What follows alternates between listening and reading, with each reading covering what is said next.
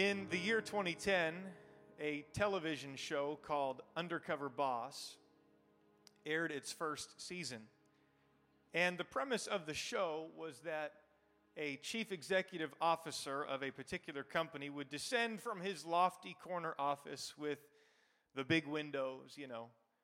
He would put on a disguise and then he would infiltrate one of the company's locations, be it a restaurant, a department store, a coffee chain, what have you. The staff at whatever the location was totally unaware that the newly hired employee or somebody that was participating in some sort of a competition was in fact the company's boss. And this is what that looked like. Have a look. I'm Mitchell Modell, CEO of Modell Sporting Goods. While I'm undercover, I'll be posing as Joey Glick, a former pizza store owner that closed up 6 months ago. Hi, are you the contestant? I'm the contestant. Hi, nice to meet you. I'm Angel. I said I'm working with you today. Yes, you are working with me today. How's it sound? Let's do it. All right, great. My first impression of Angel is I'm blown away. The understanding how important customer service is, and it's great to see a CEO of things that I totally believe in is being filtered down at store level. So you told me that you had a pizza business. Why did you close your pizza shop? I had it for about 12 years, and there's too much competition on the street. I closed it up about 6 months ago. Wow. Yeah, it's a very sad thing happening to me, and Joy, I think you're very brave. And you know what? Sometimes you may have ups and sometimes you may have downs, but as long as you drive yourself, you're going to be fine. I love this job. This is very good, but it hasn't always been this way. what happened to you? When I turned 25, I ended up being pregnant. And I was a manager at a restaurant. And then I got too far along, I couldn't work there anymore. And ever since then, it's just like times have been really, really rough. It's, you know, we've been homeless for a long time. We live in a shelter now. It doesn't You mean live in a shelter? What kind of shelter? It's a homeless shelter. Been there for about like 2 years now. I have 3 children, you know, that are in school and stuff like that. A 4-year-old, a 3-year-old, and a 20-month-old. Yes. It doesn't matter though. I don't want you to feel sad for me or anything. It was way worse than that. We've slept at bus stops. We've been down to where as though we didn't have any money to eat. But I'm gonna tell you something. Things get better. As long as you have that drive in there, as long as you push and you push, things are gonna get better. I have never experienced a moment like this, knowing what she's going to be going home to. Here you are, a department manager in apparel, teaching me and showing me every inch of the way. You were just amazing. I just hope that I'm doing good for you. It was above and beyond anything I could have ever expected from an associate. You're the kind of leaders that we want in our company. And that's why I'm promoting you to assistant manager. What? Oh my goodness, I'm sorry. I can't believe this. We're giving you a $14,000 raise. What?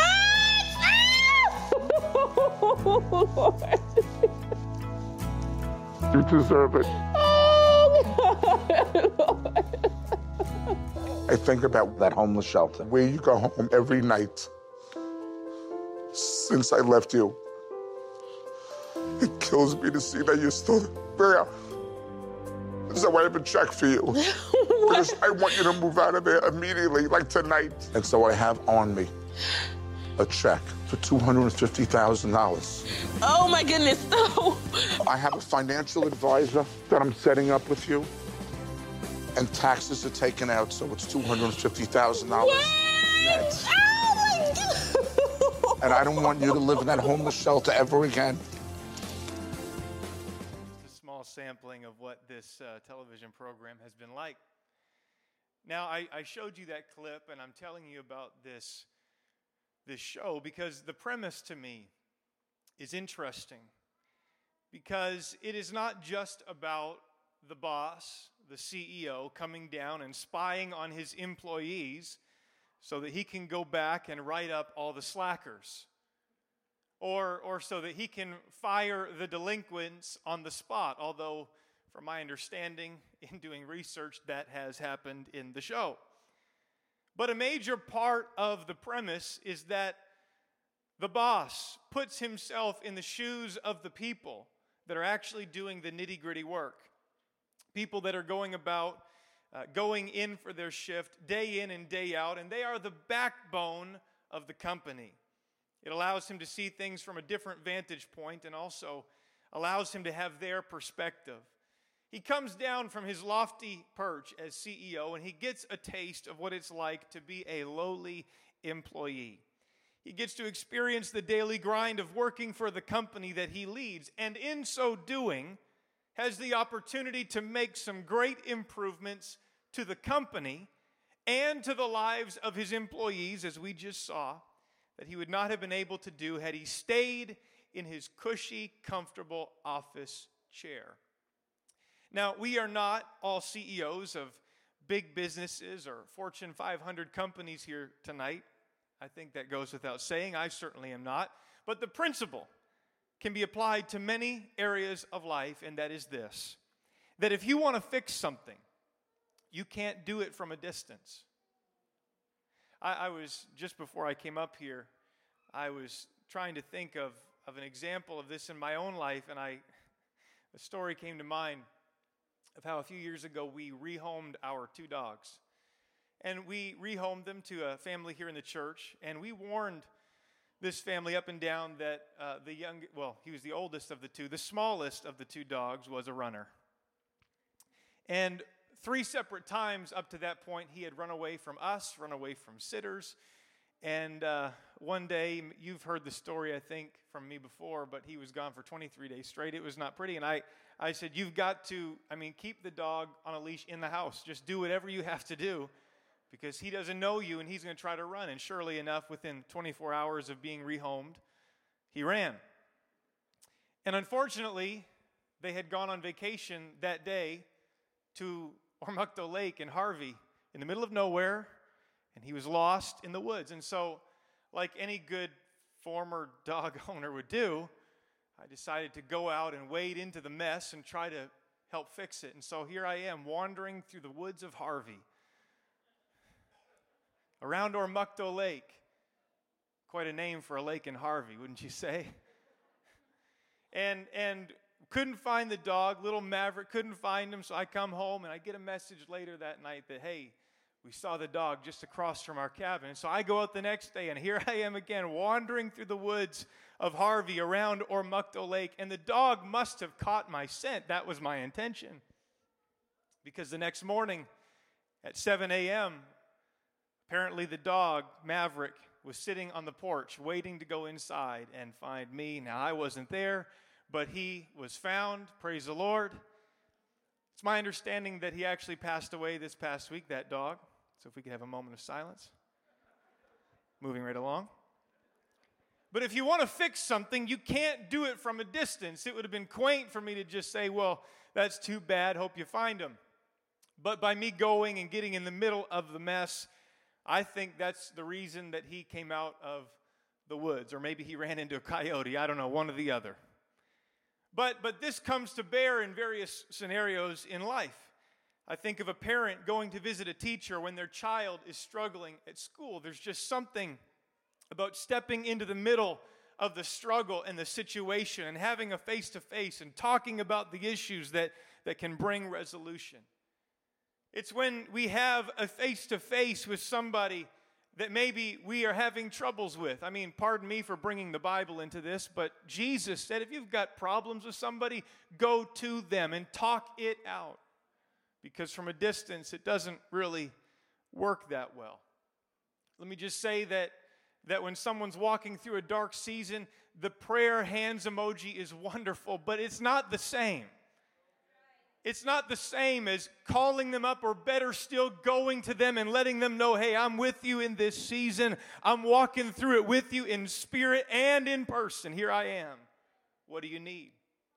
I got thinking about our team and in particular, Jason Jensen. I didn't ask him if I could talk about this, but over this past year, visiting the homeless community in the city of Fredericton and spurring a church family on to action with our Christmas bags for the homeless community in our city this year. Can I tell you, that was from somebody stepping out, getting in the middle of the darkness, getting in the middle of a difficult situation, and bringing about change. Here's the reality and here's the truth. You can't make a difference from a distance. You can't make a difference from a distance. You can't always legislate or implement policies from a desk somewhere and expect everything to turn around for the better. But sometimes you've got to get right in the middle of something in order to make it better. Sometimes, to borrow a military phrase, you've got to put your boots on the ground. Get your hands a little dirty in order to effect change. One thing that I've realized from marriage is that it's really easy to be a backseat driver. Sorry, marriage really is just a secondary thing, but it's really easy to be an armchair quarterback, isn't it? It's really easy to hurl critiques through a computer screen. Humans are funny creatures sometimes, aren't we? We would rather be a part of the peanut gallery by times and offer our opinion on how things should be done or what they should do or what you should do to change things rather than wade into an issue and actually do something ourselves to help make it better. That's easy. Oh, Tom Brady, you should have threw it over there. Right. You can't make a difference from a distance. Which is why it is imperative that the church not become cloistered pockets of sanctified saints who never venture out beyond the four walls to minister in our community. But we must intentionally find ways to meet people where they are and not merely expect them to figure out how to get their way to us and ultimately to God on their own. That's why the Great Commission, it's not y'all come. The Great Commission is to believers, and it is go ye. Go. Meet them where they are. In 1 Corinthians, the Apostle Paul, he addresses many different issues, but beginning in chapter 8, he is talking about an issue in the church where there's some Jewish believers, and they're trying to infringe some Jewish worship traditions on new believers in Christ. And Paul is addressing this, and he's specifically talking about the practice of eating meat and how it offends certain Jewish believers, but how we have liberty in Christ to eat it. But we don't want to offend people in so doing. And so that's the context of what he's addressing. But in that context, he addresses how to effectively minister to people as we seek to fulfill the Great Commission. 1 Corinthians 9:19, it says, even though, Paul speaking, I am free, and even though I have no master, I have become a slave to all people with the purpose to bring many to Christ. Paul said, I live my life indebted to lost people in my world, in my sphere. I live indebted to them as a slave to people, ultimately so that I can do something to bring them to Christ. And then he gives a couple examples. He says, when I was with the Jews, I'm not under the law anymore. I don't abide by those Jewish worship traditions anymore. I'm under grace, and I am in Christ now. But when I was with the Jews, nonetheless, I lived like a Jew so that I could bring the Jews to Christ. When I was with those who follow the Jewish law, well, I too lived under that law, even though I'm not subject to that law. I don't have to anymore. But I did this with the express purpose of bringing to Christ those who are under that law. I'm going to build a bridge somehow. I'm going to find common ground with them some way. And then he goes on in verse 21, and this is where we start to get a little bit nervous because now we're not talking about the religious Jewish folks, but he says, when I'm with the Gentiles, when I'm with those in the world, when I am with those that are lost in sin, those who do not follow the Jewish law, they don't really follow any kind of law, perhaps except the laws of the land. But when I am with them, I too live apart from that law. I'm not following Jewish religious worship rituals in those moments, and it's ultimately so that I can bring them to Christ. And he does qualify. He says, I don't ignore the law of God entirely. I obey the law of Christ. I am still following my moral convictions here. I'm not compromising my walk with God in an effort to reach people. I still obey God's word, as we all must, of course. But ultimately, Paul is leading to a principle that guides his life, and he shares it in verse 22. He says, when I am with those who are weak, when I'm with those who are broken and lost and without God, when I'm with them, I share in their weakness because I want to bring the weak to Christ. When I am with lost people, I find something that we can both resonate with, because I want to win them to the Lord. And then he says the statement that I'm borrowing my title from tonight. Yes, I try to find common ground with everybody, doing everything I can to save some. I do everything to spread the good news and to share in its blessings, because my purpose is to bring people to Christ. And Paul understood that if he could somehow build a bridge of connection, if he could just find some topic of conversation or some activity that could foster a relationship, ultimately that bridge would one day be the avenue through which he would preach the gospel to them. It starts simple. It starts with common ground to bring someone to Christ. He was doing what he could to get on the same level as people without Jesus.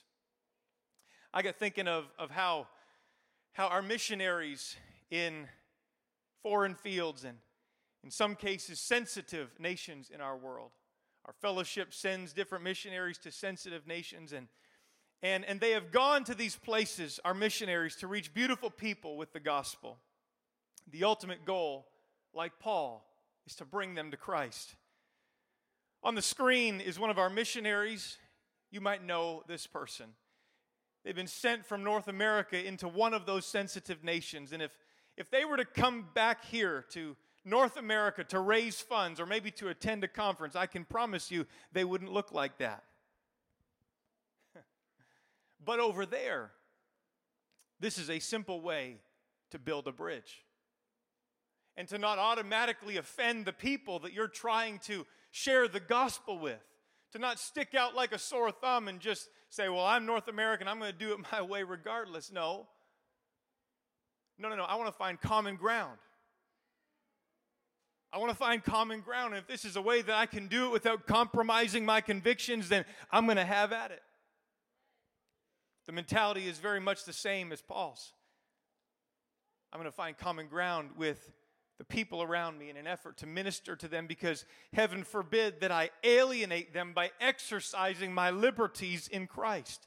And so, like Paul said in the King James Version, I will become all things to all men, that I might by all means save some.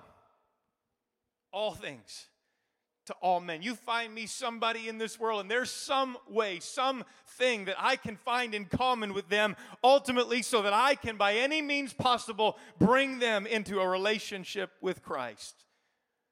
You think of the person here in your mind, somebody that you know, or maybe somebody that you just kind of know from afar, and you think, there's no way I have anything in common with them. Can I let the words of Paul challenge that idea for a few moments tonight? Because anybody in this world, you can find something in common with them. Talk about the weather, if nothing else. All things to all men, by all means, that I should save some. In order to see a change in people's lives, you have to do what you can to become like them, which sounds counterintuitive, but you can't affect change in people from the outside looking in, from some lofty spiritual perch looking down. While standing at a distance, you have to get on their level. You've got to spend time in their shoes and in their company. And this presents the opportunity to leave an impact. It's called common ground. Now, as Paul said, I know when we talk like this, it can make some get nervous.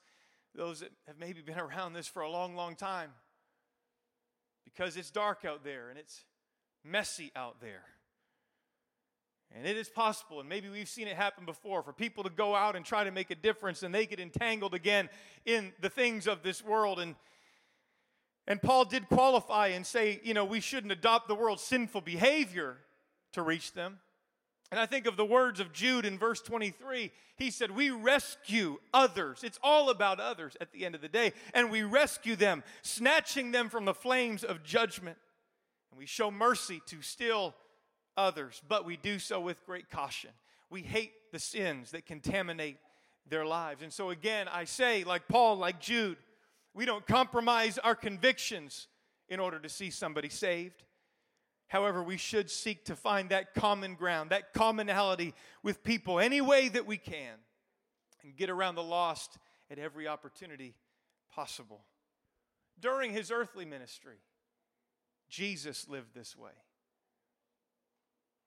when he was here on earth, he didn't spend his time hobnobbing with the religious elite of his day, but he spent his time with people that needed help and needed healing. He did it so much that the Pharisees and the Sadducees and all of those kind of people, the religious crowd, they called Jesus a friend of sinners, a label that no doubt they meant as a derogatory term, something to diminish and minimalize Jesus. But he embraced it. That's what he came to do. He would often sit and have meals with people who were not religious at all, people who lived in outright sin. And when questioned about it, Jesus, he looks at the Pharisees square in the face and he tells them that healthy people, they don't need a doctor. Sick people do. You see, Jesus could have spent all of his earthly time around the temple and around the synagogue. In fact, at 12 years old, that's where he was. That's where his family found him when he was lost in Jerusalem. He was in the temple and he was talking with the teachers of the law and the religious leaders. He did fit in really well there, and he would have fit in really well there, but he didn't just go and hobnob with them. He got out amongst the people that were in need of the hope that he had to offer, because Jesus understood that even the Savior of the world, couldn't make a difference from a distance. He had to get on their level, try to impact those through common ground. Through common ground. And so guess what? I'll go eat with publicans and with sinners. Zacchaeus, why don't you come on down from that tree, because I need to go to your house today. Salvation is coming to your house today. Hey guys, I must needs go through Samaria, because there's a woman at a well somewhere and she is bound and broken by sin and she needs the living water that I have to offer. So I need to go and be where they are. I'm going to find a place and make a space to find common ground. Common ground. Brothers and sisters, ultimately this is the story of Christmas.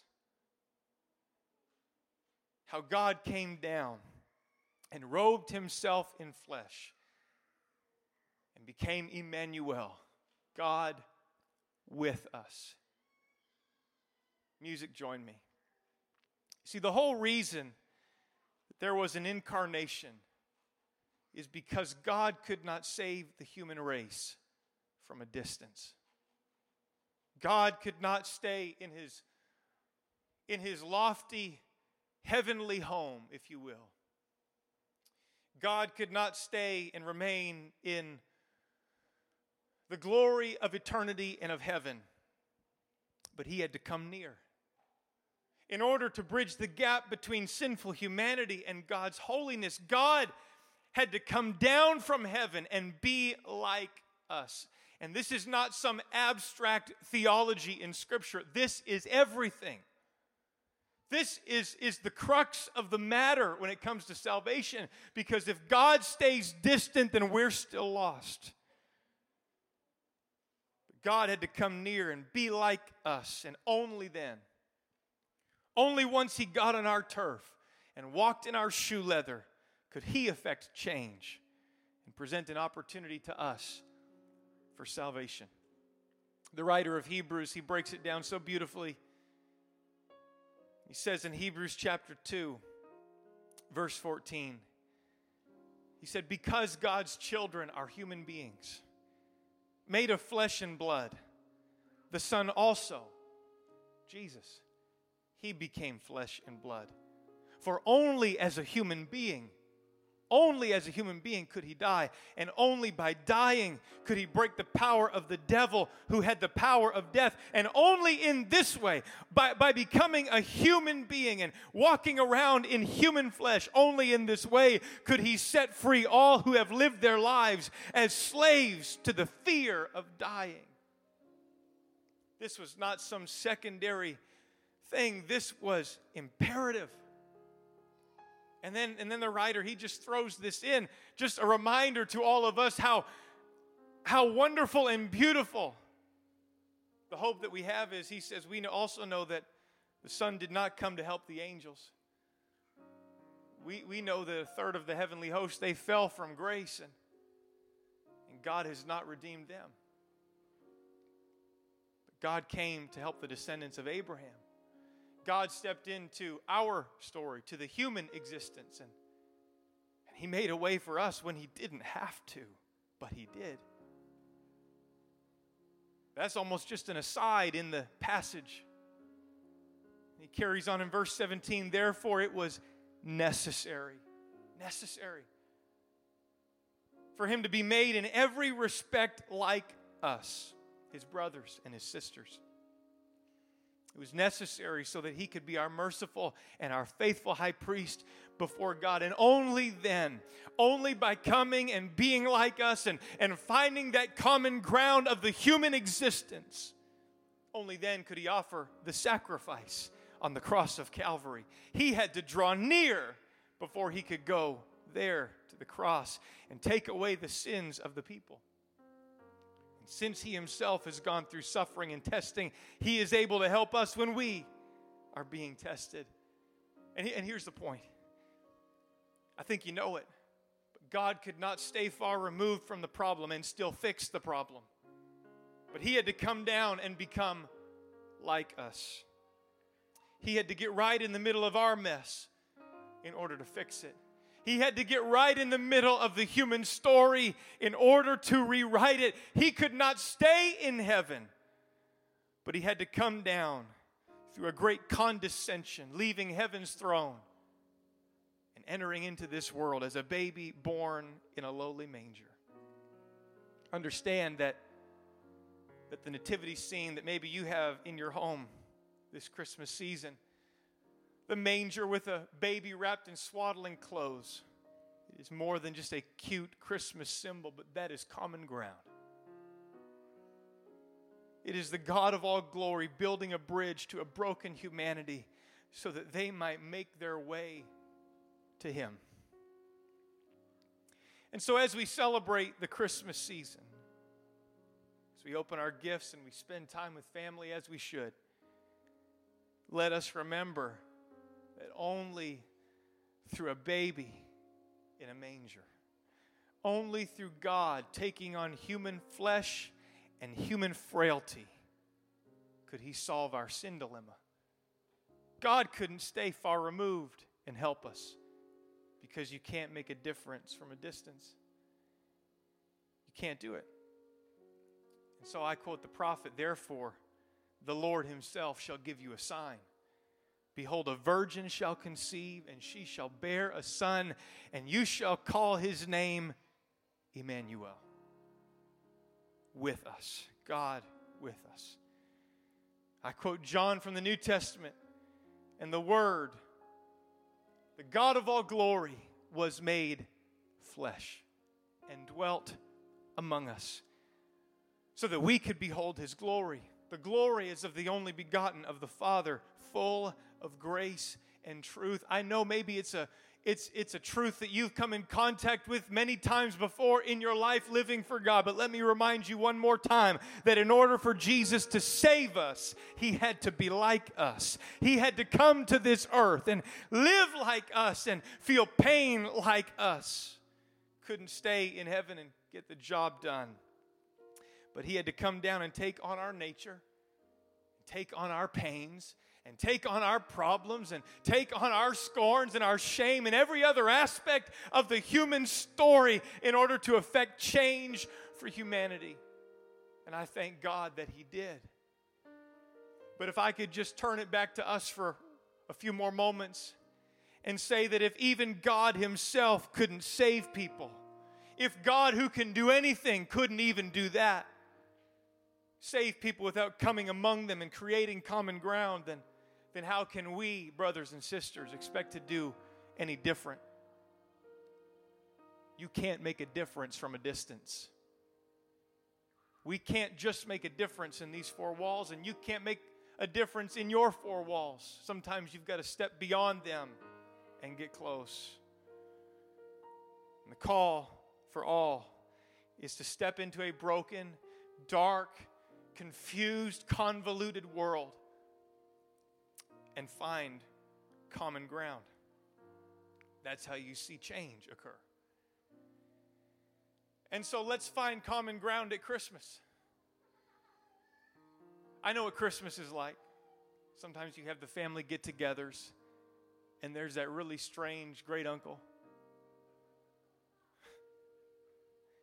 And he talks weird and smells funny. He has these weird opinions about everything. And it's so easy to just brush people away. We're out and about in the hustle and bustle of the season, some of us, and we're bumping into people, running into people. We need to find some common ground even at Christmas time when we're busy and things are a little bit full. Because if we can get close, if we can build some bridges, we can make some change happen in our world with the power, the help and the power of God. Our world is divided enough. We're given 1,000,000 different reasons why we should be divided from this group or that person, or they look different, they talk different, they're of a different economic status than you, they live in a different neighborhood than you, they have a different political persuasion than you, they believe a different theological belief than you. There's so many reasons why we should be divided. The world gives us enough. Religion gives us enough. But I feel like God wants us to build a few bridges where we can. Because we can build a bridge. Yes, even with them. Yes, even with that person. Yes, even with that family member that maybe they walked away from this. You can build a bridge with them too. Find some common ground. You can't make a difference from a distance. And so let's not just hurl our criticisms from long range, but let's get in the middle of the mess and see if we can't make a change by the power of the Holy Ghost in our world. Stand together with me this evening. Aren't you thankful that in due season, when the fullness of time was come, that God sent forth His Son into this world, made of a woman, made under the law. God came down and took on flesh to change our story. And with His help, we can change somebody else's story. Can you raise your hands here before we move on into the next moment of this service? I just wonder if you can raise your hands and just if you can receive what the Lord is speaking to you in this moment and what He is speaking to our church tonight. In the midst of this season, God would say, let's find common ground at Christmas. Let's find common ground in the year 2022 because God has some stories to turn around. God has some lives to move toward the gospel. God wants to see our lives make a difference in somebody else's life. In Jesus' name. In Jesus' name. In Jesus' name. Just lift your voice with me for a moment, and can we just pray together as a church family? And can we allow the burden of the lost and the burden of a dark and confused world, can we let that burden rest again? Hallelujah, Jesus.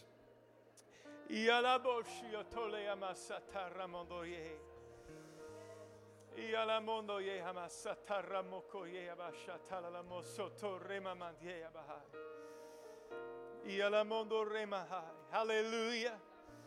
Oh, hallelujah, hallelujah. Oh, God, give us a mind for it. Give us the heart for this world one more time, God. Just before you will come back for your church, Jesus, let there be one more wave of revival that happens in Jesus' name. God, help us to believe you for it. And God, help us to step out in the middle of it, Jesus. God, help us to be your hands and to be your feet in this end time age. God, I pray that you'd put it within our spirit, God, that desire to build bridges when everybody else is burning them and when everybody else is tearing them down and building up walls of separation and becoming more and more polarized and more divided. God, I pray that your people would step out and be salt and be light in this dark world. In the name of Jesus, I pray. In the name of Jesus, I pray. Oh, one more time, just let there be a wave of prayer that would ascend from this sanctuary tonight. Just lift your voice one more time. Alabas.